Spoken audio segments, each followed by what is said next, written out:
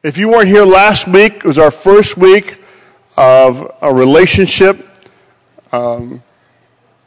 conversation and teaching series we have. Sister Amanda did a fantastic job.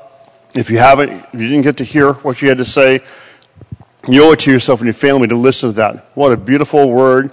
And I believe there's something special about it when it comes from your own life.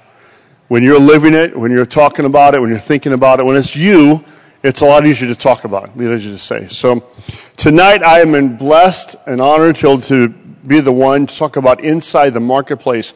How many of you don't have a book or don't have a paper? You need one or the other.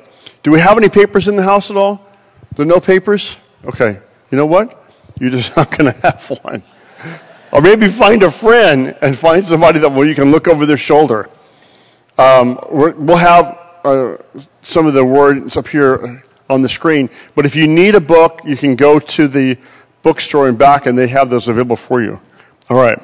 So our first verse, our key verse, one you should know by now, hopefully, is in John 15, verse 13. There it is. If you don't know it, you can read it. Are you ready? You're going to say it with me? Are you ready? Okay, you got to know that first. Here we go. Ready? Greater love hath no man than this, that a man lay down his life for his friends. Here's the way I memorize verses. For me, it has to make sense. I have to think through it. I have to repeat it. So it's real tiny bite-sized pieces. Greater love. That means that's the top. That's the highest bar. You can't get any higher than this one. Greater love hath no man than this. I know you all just went through Valentine's.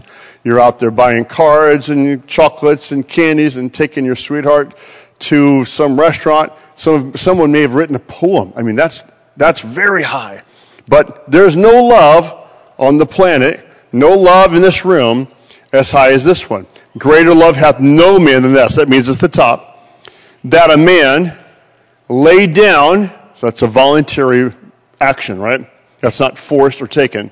Lay down his life for his friends. First thing you might think is, well, look, I only have a couple friends. And I'm not sure I like them that much. Okay, it's important to think about. Friends in this setting means associate, companion, neighbor. Lots of people try to pin Jesus down. When you talked about, well, who is my neighbor? They could have done the same with, well, who is my friend? Anybody you're with can be a friend. Now, the literal meaning of the verse is to lay down your life. Thank God he's not asking us to do that, because we can only lay it down once and it would be over with. But there's a way for us to apply that to our behavior, our living, our working, our marketplace is what this conversation is about. And that's in giving up our desires, or putting others first, in a sense, laying down what we want, our demands, all the things we like things to go, surrendering to some level in order to work with people, walk with people, be friends with people, allow the gospel to flow through you to people. There's a level of that it has to be. Otherwise, you'll be that person everyone knows is a Christian, but you can't talk to them. They're very demanding, they're very hard to be around, they're hard to work with. Okay? So that's what greater love should mean to you and me. All right, so we have an Imagine section.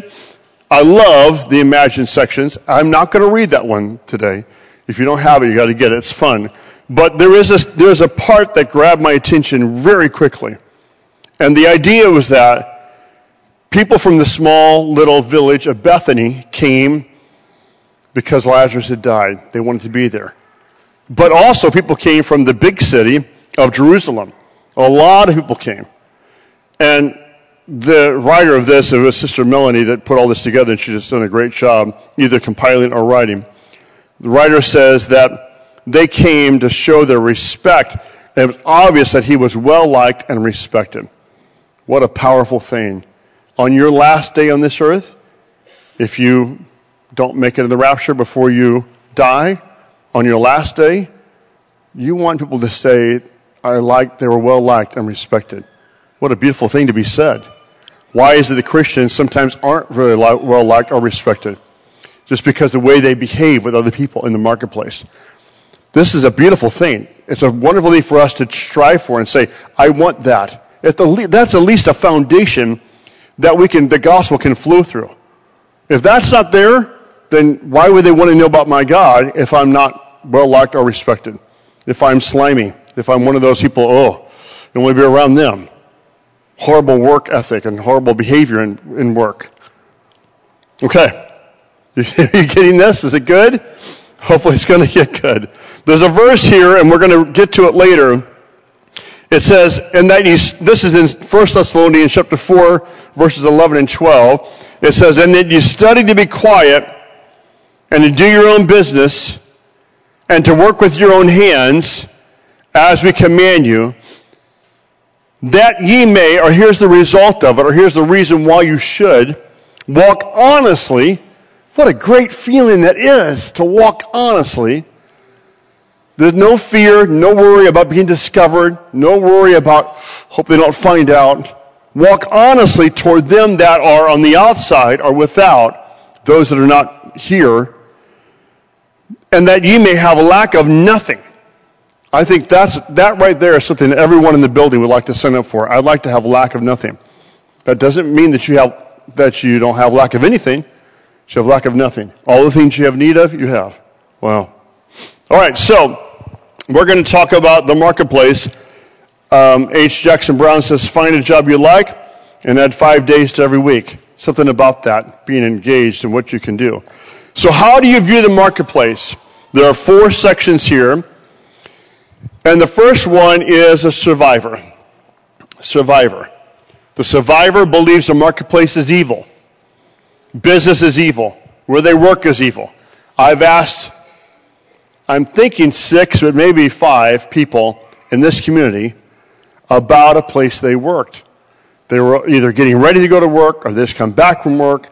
And I said, where do you work? I work at Great Dane in Brazil. I said, tell me about that. What's it like working at Great Dane? They didn't say it's like heaven. Let me just give that clue. They said something the opposite of that. That's what it's like working there. Now, I don't know if hopefully no one here is a manager at Great Dane. But it's crazy how these words start to fly around. After a while, you start to kind of get a feel about things, That it's amazing to hear people's frustrations to me as a real estate appraiser. And I talk to Jeff about this all the time. We're there to do a job, to appraise a home, not there to sell them on something, not there to try to encourage them to do something. And because of that lack of pressure, they open up about all kinds of things that I'm not asking for. Well, we had a contractor out here. See the job he did. Man, I'll never have that guy back again. And those words start to flow. Boy, I love the kitchen. It's beautiful. Oh, that guy he's such an awesome person. He was here on time. He was kind. He worked hard too. I'm so glad. I would tell anybody about him. What are those? Those are little testimonies in the community. They just pop up. They pop up. And here's the word I learned a long time ago. And it's a phrase that's got into my spirit.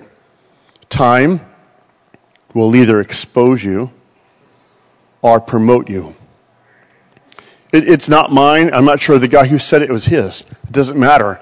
Time will either expose you or promote you. Enough time, being honest, not taking shortcuts, doing what the Lord wants you to do, working as though you're working for Him and not for them, working as though He's your supervisor, boss, employee, customer, client, and not them. Consistently like that, time will promote you. Consistently stealing a little bit here and there, consistently taking this or that, it doesn't really matter. Consistently cutting the corners off of this, cutting the corners off of that. Consistently it's not a big deal. It's a gray area. That time will expose you. Yeah. Oh yeah. Constantly. And it's a funniest thing. Businesses consistently say, well, people just aren't interested in this area. Guess they don't want food. Guess they don't want a roof. Guess they don't want to put kitchen cabinets up. People in this area, they just don't want clothes. That's crazy. We know that's not true. But because of their behavior, continually doing things that make customers unhappy, they end up closing their doors. They're not sure why. Isn't that crazy? I'm talking about the Bible. This is the good book. God's Word gives us wonderful understanding. Now, I confess, I hate to confess things because I've always told my children that I know everything. They knew that wasn't true, but there's a lot that I've had to learn. So I've had several things wrong about work in my life. I'm not the same man I was years ago in the workplace. I've learned some things. I've changed. I didn't realize back then that you can be anointed in your work. You can be directed and placed by God in your work. That work was not a bad four-letter word, but it can be a blessing. It's God's direction. I didn't know that. My worldview back then was only as a preacher or an evangelist or being paid on the church staff. Only that was honorable work.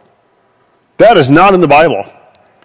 If you say that the ministry is the neck of Jesus Christ, that he's the head, the leads, and the neck is the connection to the body, then I want to ask you, what part of Jesus is not anointed? Is his feet anointed? Oh, yeah. Is the elbows anointed? Sure. Little pinky finger over here anointed? Yes, he's all anointed. So we can have the anointing of God and never get behind this desk. I'm not saying this anointing is not important or it's not real, but you can have the anointing of God in work. That's a beautiful thing. Directed and anointing of God to do something for someone else. I also wish I could go back and tell myself, you can't tell what people really want by their face or the way they act. I came to the conclusion, those first few factory jobs I worked at, that people just didn't want to know anything about the Lord. They didn't love God. They were mad, or they liked their own worldly ways. You can't trust their faces. Sometimes the people that I thought were the worst and meanest and just, they had their own thing about them, were the ones that would ask me questions about the Lord. And you can't tell from the exterior what they're thinking.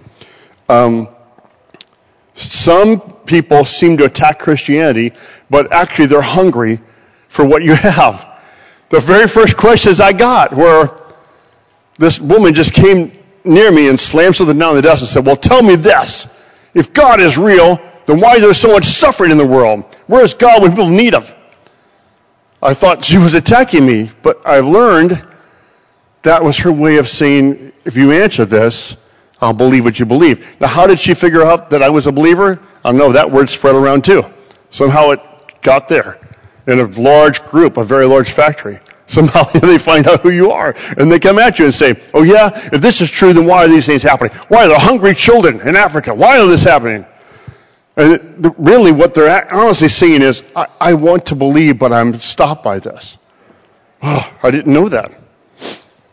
So, under the survivor, people believe the marketplace is evil. Their goal is to survive the marketplace unharmed. Just get home. Get to church. Their strategy is to avoid contact with non-believers, escape possible corruption. Other people ignore them in the marketplace, and their impact is non-existent. Now, the number one book I can show you tonight that will help you with the marketplace is this one. I know it's a small Bible. If you can't see it, that's what it is. There's no book better than that. That's God's Word. But in addition to that, I have been blessed by reading multiple times this book by Rabbi Daniel Lapin, Lapin. The book is called Thou Shalt Prosper. It's a Jewish rabbi teaching all of us what the Jewish people believe about the Bible, obviously the Old Testament, and relates to work and money and business, all those things. He has amazing things. I never really knew this idea. He said, you cannot make money, honest money anyway, without benefiting other people. He said the Bible shows us that work is good, not evil. Work was there in the garden before the curse. Now, we know that there's some pain came with work after the curse and difficulty and labor.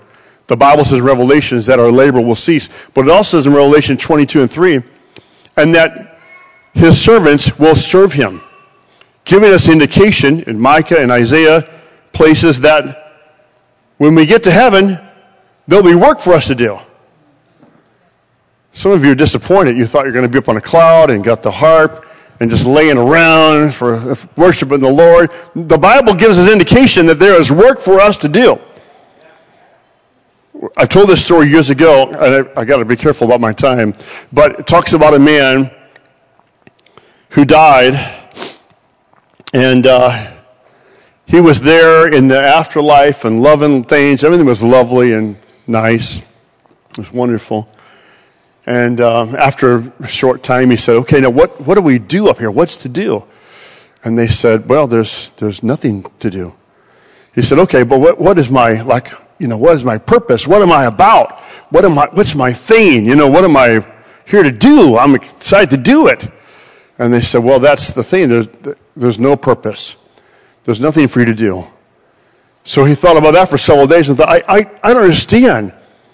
I thought heaven would be like something you want to be a part of. I don't understand. And the guy said, well, who told you that you're in heaven? Yeah, you take away purpose from a man or woman, that's not heaven.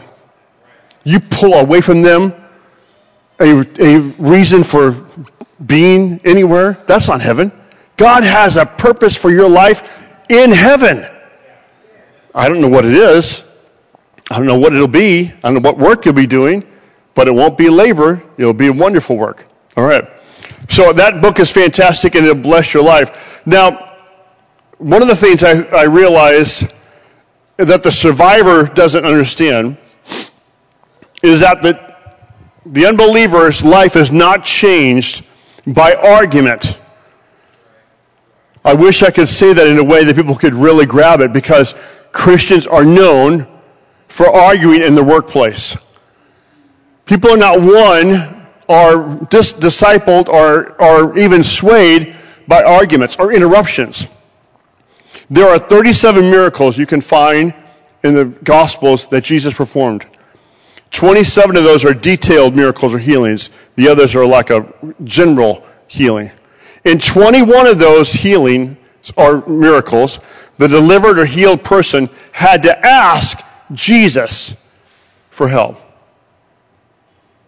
Most of the rest, the healing happened on behalf of someone who could not ask for themselves. Search the scriptures and find out yourself how many times Paul just preached to a crowd in the marketplace and just yelled at them, you must be saved, and told them Acts 2:38. Find the times Jesus walked around and chased people down. Why, Jesus, are you letting the rich young ruler walk away? Jesus always let people walk away. This book right here is called, and I love it, by Michael Simpson, Permission Evangelism. It's an amazing concept, what the church should be. The church should get a hold of this. Now, the sleeper person, and I want to tell you one more time, Permission Evangelism, Michael Simpson, Simpson. Wonderful book. The idea about this is that instead of interrupting, arguing, forcing, chasing, we are salt and light on the earth. And because of our behavior, our testimony, people want to ask. And as they ask, we can answer. That's how Jesus responded. Jesus told very confusing parables that made all the people who were just there for the show kind of dissipate. And those who wanted to know dug in deeper. He acted differently than any preacher I've ever met in my lifetime. Jesus was really, he said things that made the crowd go away, not come closer. So we are called in Colossians 4 and 6 to be salt. Let your speech be all with grace, seasoned with salt, that ye may know how to answer every man. That's salty speech. You need that. I need salty speech. You know, I just skipped one. I apologize, guys. I forgot about 1 Peter 3:15. That's the perfect verse. 1 Peter 3:15 talks about something different than arguing or beating down someone's door or interrupting. It says this, but sanctify the Lord God in your hearts, and be ready always to give an answer to every man who asketh you a reason of the hope that's in you with meekness and fear. That doesn't mean we should be quiet about our testimony, or about God's grace, or about God's goodness. That's a lot different than being a hunter out there chasing and trying to shoot someone for Christ. Well, I got him. I got that guy. Oh, they'll never forget that. I told them. That's not a picture you find in the Bible, right? What does it say about being light in the world? That's Matthew chapter 5, verse 14. It says, ye are the light of the world. That's me and you. A city that's set on a hill cannot be hid. To the sleeper, they believe they can't change the marketplace. But it won't change them either. Having an impact comes down to luck. Their goal is to stand their ground and play it to a draw. Their strategy is be nice to people, not share their faith unless asked about it. Others think they are nice people, and their impact is marginal. The problem there is that they are not being salt and light. Salt and light changes the situation, all right? We're going to go to the influencer. They believe God cares about business, and the Holy Spirit will help them succeed. Their goal is to create value and impact at work, succeed in business and ministry, and lead people to Jesus through leadership. Strategy is led by the Holy Spirit. They speak openly about their faith, invite people to church, pray for guidance and favor. Others are skeptical of influencers but like them, and their impact is effective. All right, so there is a work secret in the Bible. Do you want to find work secrets in the Bible? If you get this right here, it'll bless your life, I promise. If you're an employee, if you work at home, if you have customers, if you have a business, if you're driving a truck, if you're on a factory floor, if you're serving sandwiches, it doesn't matter what it is. I promise you, this is so important, you should pay me for it, but you're not. That's okay, though. You should know how important it is. I'm telling you, this is a life changer. When I got this one, it changed the way I viewed business entirely. You ready for it? Okay, 1 Kings 12, 6 through 15. We're going to go to the work secrets. Here's the work secrets in the Bible. Now you need to capture the entire thing. King Rehoboam is taken over after his dad died. Solomon is dead. Okay? The people are upset about their high taxation. Boy, I can identify people in the Bible. High taxation, all the rules, all the stuff they had to live under. They came to him with their problem. So, his first thing was a wise thing. He consults with the old men, the elders. Said, how do you advise that I should, answer the people? Now, here's the verse. This verse should be emblazoned on every Christian business. It should be on a card you can look at. You should memorize it. And they spake unto him, saying, here we go. Here's your answer. Ready for it? If you will be a servant to this people, serve them. Be a servant to them and serve them and answer them and speak good words to them. They'll be your servants forever. That is the answer. That is a gorgeous secret. What did he do, though? What's verse 8 say? He didn't like that advice. Let's look at verse 8. Flow through, thank you. But he forsook the counsel of the old men, which they had given him, and consulted with the young men. Hold it. Wait a minute. Young men, these guys likely had never worked. Most likely, they had never run a business or a big operation.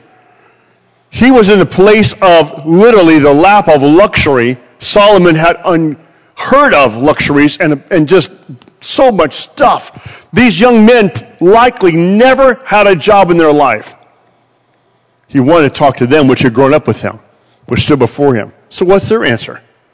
Their answer is drastically different. Go to verse 9 of 1 Kings. And he said, what counsel would you give me that I can answer this people who spoke to me saying, make the yoke lighter my father put on us? Let's go to verse 10. The young men that grew up with him they said, listen, this is what you're going to say. Your father made the yoke heavy, make it lighter unto us. This is what you're going to say.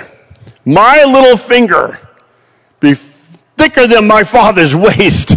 Go on the next verse. Oh, yeah. Now, my father laid you the heavy yoke, a lot of taxes, a lot of rules, a lot of regulations. Fine. I'm going to add to that. My father whipped you with whips. I'm going to whip you with scorpions. Boy, what a wise thing to say. And in verse 12, it says, so they came there to the people. And then go to verse 13. And the king answered the people roughly and forsook the old men's counsel that they gave him. And what's verse 14 say? And he told them all the same thing about the scorpions, about the whips, the heavier yoke. Go to verse 15, the last one. And the king did not listen to the people. Now the cause was the Lord, that he might perform his saying. Here's how it works in your life and my life. Make your demands. Threaten them. Tell them what you want, what you're going to do. I'm telling you what I'm going to do. I'm going to come here and get my 8 hours and go home. I'm about sick of this place. Okay, tell them. Look, this is what we have for our customers. If you don't like it, find someplace else. Look, this is what we serve here. I don't know what your problem is. Look at the menu. If you don't like it, find someplace else. Tell them. Threaten them. Tell them what you want. Give them your demands. Tell your employer, oh, really? You offer 2 weeks off of vacation? Well, my last place gave me 3 weeks. I want 3 weeks. Try it out. Let's see how it works. I want you to come back and tell me your results. Most of you aren't there, but most of us aren't in the first place either. What about being a servant to them? What can I do for you? How can I serve you? How can I know what you want. Let me see if I can find an answer to put this together. What a beautiful thing. Speak to them good words and not bad words. Realize this is a blessing for your life. Business will explode if you go from one to the other. Your employer, your work, your company, they'll say, what happened to you? What is going on with you? All before you're about you, about what package you need in your life, what things you need, how other people are treating you, and what all the pay you want. Don't start with you, start with them. And you know what happened to them? This is a secret. People will give you notes of appreciation. You ever had those? They've got Benjamin Franklin's face on them. I love those kind of notes of appreciation. That's what those are. Hey, we appreciate you. Here's a note with Benjamin Franklin's face on it. And I say, thank you. I loved it. I love those notes of appreciation. Wow. Okay. Now the leader believes that by engaging the Holy Ghost at work, people, businesses, markets, and cities will be transformed. His goal is to change, or her goal is to change the spiritual landscape of the whole organization in favor of the kingdom of heaven. Strategies led by the Holy Ghost, actions speak louder than words. Timing is everything, and leaders diligently pray for value and impact. Others trust leaders and listen carefully to what they say. Their impact is transformational. All right, now we have attitude here. Attitude, page number 34. That's that verse we already read to you, 1 Thessalonians 4, verse 11 and 12. And we'll find that a little later on in our papers, but it talks about being quiet. That word does not mean closing your mouth, shush. It means be rested or restful. It means the opposite of being frantic, running back and forth. Study is like ambitious. I'm going to try. I'm going to aim to. Be quiet. Be restful. Be at peace. To do your own business, to work with your own hands. I work with my own hands, but mostly that is on a keyboard, on a mouse, and sometimes on a phone. But it's still work, and it's with my hands. And as we commanded you, that you may walk honestly toward them that are without, and that you may have lack of nothing. It's beautiful. It's a beautiful thing. All right. What page are you on right now? What do you have in front of you at this very moment? Is it the teaching tip thing? What's that? Tell me again. Someone speak up loudly. That right there? Okay, thank you. God love me. Sure need the Lord's help today. I thought I had that ready. Okay, so that says attitude. We've got that. Beautiful. All right. Study to be quiet. Mind your own business. Do your job. Maintain honesty. That's the next one. Honesty. Honesty. One of the key points out of Rabbi Lapin's book is that you will forever struggle in business if you're not convinced that what you're doing is not helping other people. If you're convinced that what you have is what they need and you can serve people with it, you will prosper in business. You'll flourish. Matter of fact, some of the biggest companies you know right now, some of the largest, Netflix is one of them. There's several others. I can't think of the 4 or 5 right now on the top of my head. They started by losing money. That was their business plan. We're going to lose money for 5 years. That's a very difficult business plan. I mean, who wants to start a business right now? Hallelujah, I'm going to lose money for 5 years. Their idea was, we are going to give away our stuff at below cost. So we'll lose money until people like what we're doing over and over again. Now, of course, their whole business has changed lately and become more woke. And, of course, they have all kinds of bad stuff with it. But their idea was, we will get people used to us and like us enough that over time, it takes about 5 years, we'll build this company up to where it now becomes making revenue. That idea is something that people don't have in the church overall. It's an idea of serving people, helping them out, making a difference in what they need, finding out what they need and filling that need. Well, okay. Now, aptitude, Ecclesiastes 9, verse 10, whatever thy hand findeth to do, do it with thy might, for there is no work, nor device, nor knowledge, nor wisdom in the grave where you're going. That's really, thanks a lot, Solomon. Very harsh, right to the point. So, be knowledgeable of your job. That's something that it should be without saying, but it makes sense. You want to learn about what you're doing. Be conscientious of the quality of your work. Here's a very strange thing. Most people do not know why they go to work. Now, number one, most important is salt and light, that God directs and leads our lives. But there's a two-pronged thing here. You don't go to work for money. Someone right now is thinking, Brother Scott, I'm not sure you know this, but I get paid every week for the job I do. Yeah, I can hear you. I hear it. I hear someone saying, yeah, you take away the money and you probably take away me. I understand. It's easily misunderstood. Imagine you own a company. Imagine you own the company. You're not looking around to see who you can give money to by hiring them. No, you'll quickly lose the company like that. You just hire people to give them a job. You hire people to make the company successful. If your efforts, what you're doing right now at your company, makes the company lose money, you'll still get paid for a while until they go out of business. Eventually, there'll be no more work for you to do. The reason you're there is to accomplish a task, to do something to serve people, to make it better. If you do make things better, put your focus on serving the needs of your clients, manager, etc., they'll eventually serve your needs. And if they don't, then you'll find another place to go and serve them.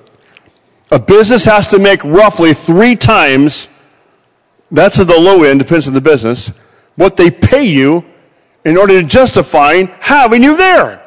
Materials, workman's comp, training, accountants, taxes. They're going to make about 3 times what they pay you to justify you being there. Why would they have you there? Except to serve a need. You don't go to work to make money. You go to work to make a difference in that situation, to serve a need. If you do, you'll be rewarded. I know there's notes of appreciation. Hopefully they have Benjamin Franklin's face on it and not George Washington's. Okay. If somebody didn't get that, others did. But that's okay. Don't worry. So now altitude. Altitude and attitude and aptitude determine how high you fly. Altitude. 1 Kings 4, 29-30 says, God gave Solomon wisdom and understanding, exceeding much, and largeness of heart, even as the sand that's on the seashore. Solomon's wisdom excelled the wisdom of all the children of the east country and all the wisdom of Egypt. Excel personally. Personally. Yeah. To excel personally, I think always about the spirit of Daniel, an excellent spirit. Wow, what a wonderful thing to be said about you and I. They have an excellent spirit. You know what's amazing about God? And that's really different from us? When God says something's going to happen, it's already happened.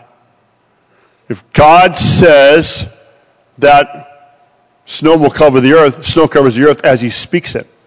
If he says something future and you haven't seen it yet, it's going to happen just the same way. I will have a bride. I will come back for a church. That, whether you want it to or not, whether you believe it or not, it's already in time. God's already making it happen. When God speaks, it is the highest level. When we speak, we can be pretty low. When will you be there? I'll be there at 10. Will you really? What kind of word do you have? Is it a word of gold? Golden word? Is it brass? Well, he may be at 10, maybe 10:30. You never know, this guy. I'm going to do that work. I'm going to get that work done. Will you? Will you do it? Boy, I tell you, now I feel bad right now. God is convicting me. As I've been telling my wife, I'm going to hang this picture in our house, and I haven't hung it yet. Okay, Lord, I promise. I told her I would, that I'm going to do it. Amen. Forgive me. I'm sorry. Jeez. I'm speaking it how I feel like convicted as I'm talking. But I promise you, as a business person or a person working in the marketplace, some of you, your words are not very good right now. They're not worth much. They're not worth much because you've had a bad past. You can change that today. Make promises to yourself first. Private happens before public happens. Private victories before public victories. Make a promise to yourself and keep it. I'm going to get up at 6. I'm going to open my Bible and read it. I don't have to get up to 6:30. I'm going to get up half an hour earlier. Make a promise to yourself. If you make that promise to yourself, begin to feel a level of confidence. I at least can trust myself that I've done that. Begin to make a promise at your work and keep it. I promise I'm going to stay until this job is done, whatever the job is. After a while, that promise becomes to be stronger. Your word moves up a level into, I don't know if you ever get to God's word, but you can get to a golden level where you say, I will do this, and people around you say, it's already done. Because when he says that, it's done. When she says that, when she says she'll be there, she will be there. If she's not here, something's really wrong. There are people in this building right now, if you said you'll be there and you weren't there, nobody would even worry about it because, well, she comes, he comes, sometimes he's there. I don't know. Never know. No one knows where he's at. Others of you, if you said, I will be there, and you're not there, they said, get the ambulance. Something's wrong. They're on the highway. They've had a heart attack. Something's bad. That's a powerful, powerful word you can have. All right. So we're on B. Raise others around you. Matthew 5:41. And whosoever shall compel thee to go a mile, go with him too. Something amazing about that. Raise others around you. Those who really are successful in whatever they do typically have someone else that they've helped, they've benefited, they've picked up, or they have around them. Number C, they'll help the company excel. That's the real reason you go to work. Wisdom, in Proverbs 8, 11, and 12, is better than rubies, and all the things that may be desired are not be compared to it. Wisdom dwells with prudence. Wisdom finds out knowledge of witty inventions. I love that verse. Witty inventions. Wow, wisdom comes with witty inventions.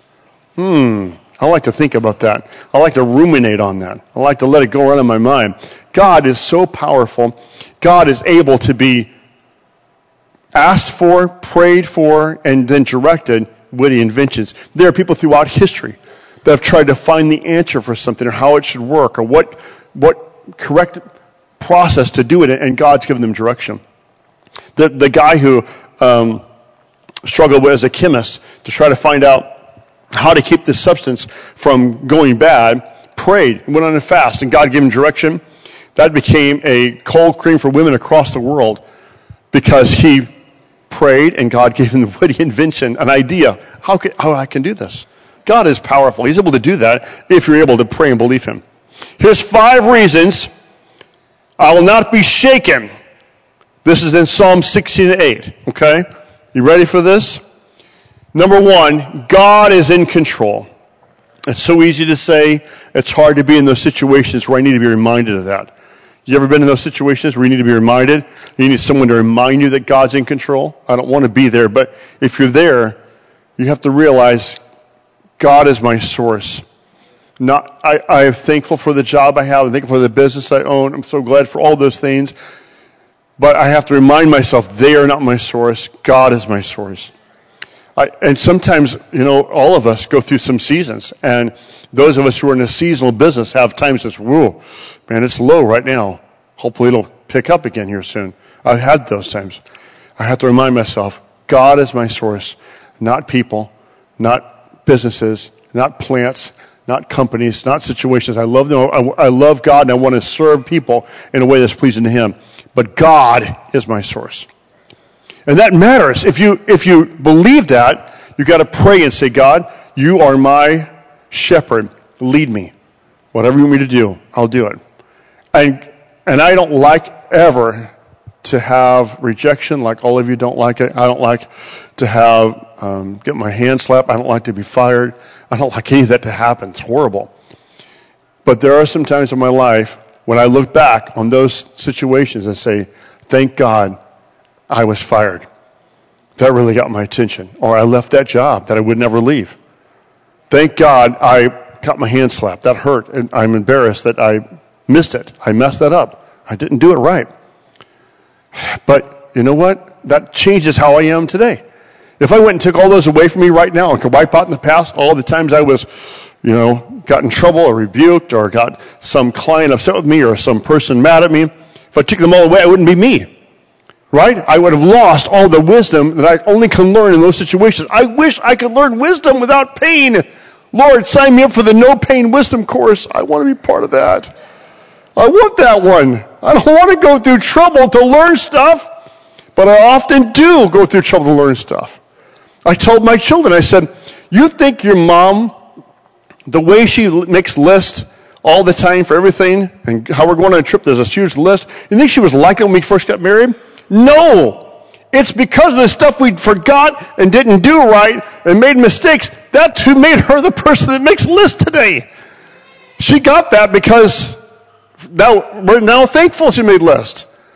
If we leave the house for any big event and she doesn't say, I think I forgot something. If she doesn't say that, boy, I feel really bad.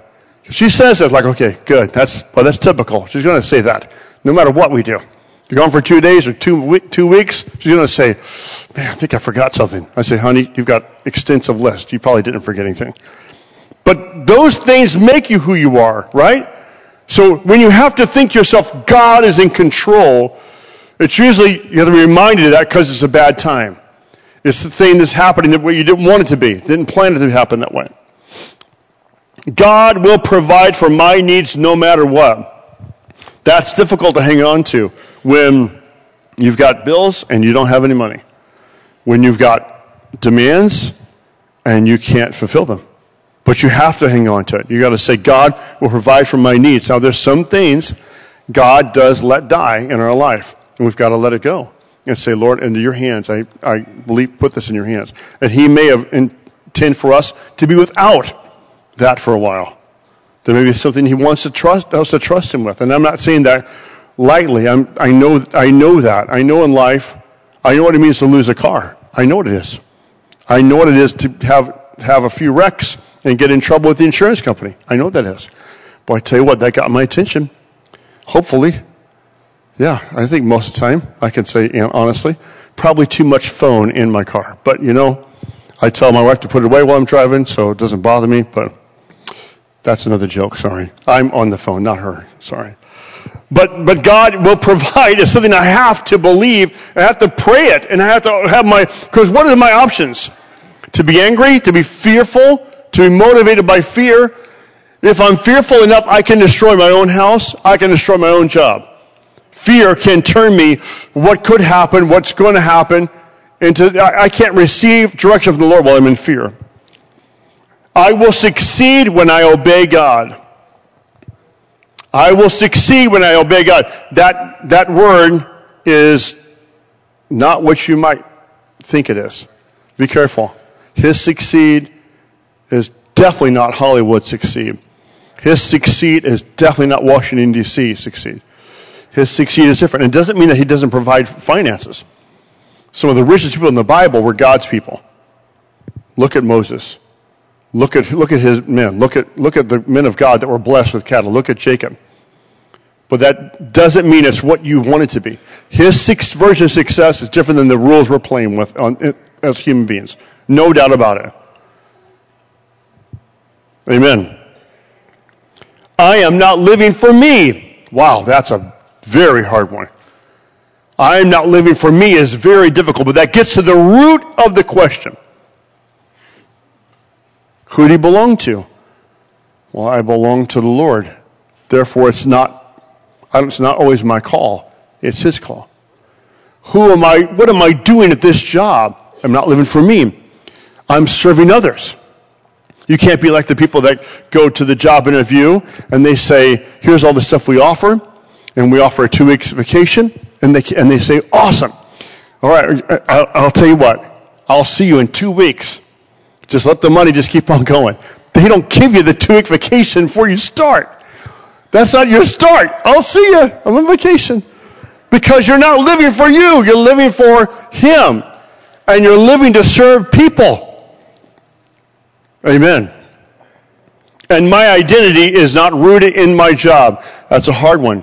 That's really tough. I've had a lot of people come to my house through the years. Jen and I have had a lot of small groups and fellowships and met a lot of people. The guys always, and sometimes the ladies, but the ladies have a different response. Asking their name, what do you do? Who are you?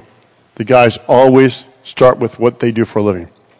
The women sometimes do. Sometimes they say, well, I'm a mother, or I help out here and there. I do this or that, or there's a company we're with, or they may even say that at all. They may just talk about who they are as a person. But guys, most of the time it's guys, struggle with separating, this is what I do for a living, and this is who I am. It's hard, because maybe it's just the way we're wired or whatever. And I'm not saying women aren't, but I just found predominantly men start with, this is who I am. I'm a truck driver. I own a business. I'm a realtor. I serve sandwiches at Chick-fil-A. I do whatever I do. I'm trying to think of people in the room. I drive a truck. I'm a policeman. I work on buildings. Whatever. That's who they are. And to lose it is to lose them. That's why there are men that are deep depression and even kill themselves because they've lost their job. We've got to realize, who am I? First, I am a child of God. I belong to Him. He loves me. I'm His kid. He's my shepherd. I'm His sheep. He is the manager of my life. Like David, I could say, look at who my shepherd is. He's guiding me, directing me. I am working here. I am serving there. I'm doing these things under His direction. But ultimately, I belong to Him. Amen. My dad still struggles with that. What is the man's name? I don't know. Everywhere he goes, it's Pastor Harpole. He didn't have a church. He doesn't pastor right now. He's not been pastoring for many years, but he's on a cruise ship. This is Jeff. This is Tammy. And Pastor Harpole. It's hard to separate. It's hard to take that out and say, who are you? It's hard to do that. It's hard to be William or Bill. I haven't heard anybody call him Bill in decades, but that's who he is. And who am I? I've got to get to that and say, Lord, I belong to you. And if this all goes away, which I'm not asking you to do that. Let's make sure we're clear. I like having a business. I like having money. I'm thankful for it, Lord. But if this all goes away, help me not be left with like empty hands. Jennifer and I have talked over and over again, now that everyone's out of the house, except Bentley, the dog. Besides that, we've got to have a relationship when the kids are gone. There ought to be something still there. But I know countless couples who, when the kids are all gone, they're left saying, who are you? I don't even know who we are anymore. Don't let that be between you and God. If you lose your job, or you lose a friend, or if you have a relationship fall apart, do you have a relationship with Him? Is there something rock solid you can say, I belong to the King of Kings, I'm His, that's what matters most. Amen. I'm going to tell you one little thing. Matthew 25 has a parable in it about talents, and I believe that's a parable about understanding work. A talent, in our vernacular, in English language, we've made that into ability. That is not what the Bible says. A talent is not an ability in the Bible. A talent is a unit of money. It's a weight, not a coin. It's a weight, not a coin. So a talent of copper is not worth the same amount as a talent of gold. It's a weight. And it's hard for us to get exactly what it is, but the best we can figure out is a talent of silver is about 100 pounds. A talent of gold, about 200 pounds. It's a unit of money. We know that it's not ability because in the same story, the master, the businessman, we'll use that example for our lesson tonight, gave these resources to these servants according to their ability, not according to their talent. Ability is different than talent. I know we use it interchangeably in the church and whatever, and that's fine, but I just want to let you know what the Bible is talking about. Each person, even the one person with one talent, was given a large amount of money. So don't ever say again, oh, God knows I only have one talent. I'm telling you right now, if I give you 100 pounds of silver or 200 pounds of gold, you won't be hanging your head about it. You'll be like, hallelujah. I mean, 100 pounds of silver is $280,000 today. 100 pounds of gold, I didn't do 200. 100 pounds of gold is $2.2 million. Nobody here will be unhappy with that gift. You'll all be, sign me up, I'm ready for that. So what did they do with the money that was given to them? Or what was expected of them? Work. Trading takes time, effort, getting out among the people, finding ways to come to agreement, takes hard work, takes effort, takes diligence. The wicked servant did not work. He did not try. He made excuses and even put blame on the master. He said, you reap where you have not sowed, which is the same thing as saying you earn money in the backs of others. You're exploiting people by taking their crops and fruit that you didn't plant. We rarely say that laziness is a sin, but Jesus did. He said, you are wicked and lazy. Oh boy, that's scary. So what am I going to do with all of this information? What am I going to do? What does God want me to do? What does God want you to do? What's the thought? I have to understand differently about work. You need to stop talking bad about your work and say, God put me in this spot. That does not mean you're bound to work for that employer or that company or that situation. God can lead you to another place. But here's how most people live. Most of us live like this. I am praying, God, for that door to open. See it right there? See the door? That's my prayer. And God says, oh, I love that. That's beautiful. But what about the door I put in front of you? Here's a door right here. You got to open this door first before you can go to that door. Even though I'd love to say it was differently, 30-year-old Scott could not have a business. 25-year-old Scott did not know what was a business. I've had to go through some difficult things to be in business. And one of the things I realized was my job is not to demand from the people to take care of me. My job is to serve the people. I don't know why that's revolutionary. There's a man in 12 Points, North Terre Haute, very kind guy, made a building all beautiful and got his business going and serving food.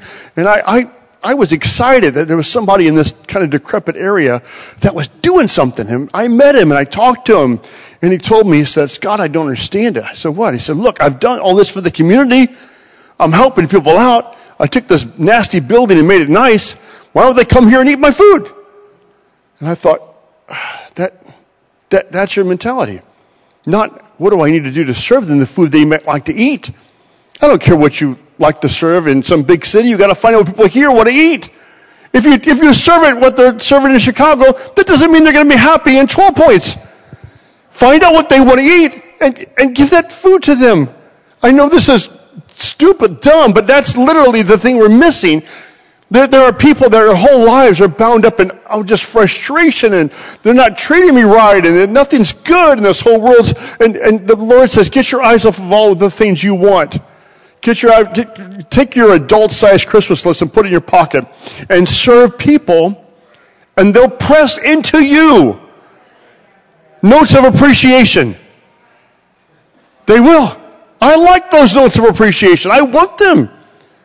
I'll never forget the story of a young man who was asked to watch his mom and dad's store. He was at the counter. He was young. He was 17 years old. He's doing all this stuff. He's doing the little cash register. People coming in. He's saying, what do you want? Okay, you want this? It's over in the corner. That's over there. They sold fishing lures and fishing rods, and they had all kind of camping equipment. They had all this cool stuff there in the store. And 3 times in that day, someone came to him asking for a certain kind of knife. Do you have that knife here? He said, no, we don't have it here. And then that was that. And then he walked away. And then just an hour or two later, hey, I'm looking for this kind of a knife. Do you have it? No, we don't sell that, no. By the time the third guy came and asking, he was mad. He said, look around. What we have on the shelves, what we have. Just, if you want it, get it, but we don't have that. He said it took him years later in life to realize how foolish that is. If he only will serve the people what they're looking to buy, they want to put money into his hand. And they can't put money in his hand because he refuses to take the steps to serve them. And you know what's funny about this? I know this seems to be all about money and marketplace, but really, this serving attitude is a foundation that allows for beautiful conversations about the Lord. I promise you, tear it down and make it about your demands to be the most beautiful Christian on the face of the earth. If you're known for all your demands and arguments and frustration and how many things are wrong in the world, those conversations you want, oh God, lead me to someone. And God's saying, I can lead you to someone. Get a hold of the Word of God and start serving people, and they'll come asking you. Amen.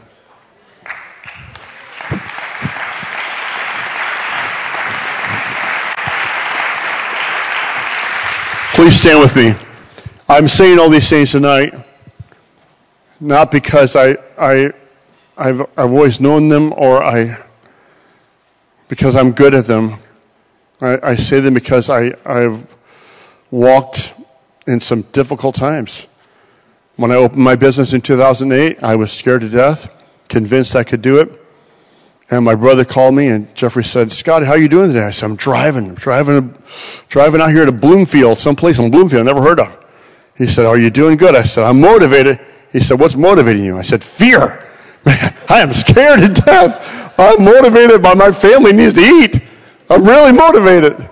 Remember those first calls I made? They're embarrassing now. Be embarrassing. I called this lending company, and I said, hey, I said way too much. I said, this is Scott Harpole. I used to work for Forsyth Appraisals in Indianapolis, and now I've opened my own business, and, I'm working on a lot of stuff, and I've worked for you guys before and other things, and I've done a lot of appraisals for you, and I'm hoping that I can do appraisals for you in the future, and boy, I tell you what, then, of course, that person said, okay, thanks, hold the line. I want to send you to somebody else who can talk to you. So, and it took me several years to learn I could cut a lot of that out. Hey, this is Scott. I'm a real estate appraiser. I'd like to do some appraisals for you. Okay, fine. It's like, why did I work so hard and so nervous? I have to walk around the room for 3 minutes to get my courage up, and my hands were just like this, perspiring on my forehead. After a while, I guess I just grew. But I've had many times being frustrated with realtors, and I said something on the phone one time to them. Boy, she was mad at me. To a lender, I learned, what are you doing, Scott? What are you here for? Is it about what you want? Or are you really helping people? What is it about? I just pray that this message and my life story will get into your heart, and God will bless you with it and benefit you. I think the Lord can bless you so much and make you successful in His eyes, in the eyes of the Lord. Make you where you are abounding in blessings and ministry and connections and really pleasing Him. That's what I want. Let's pray. Almighty God, I love you. I thank you for your word. I thank you for wisdom.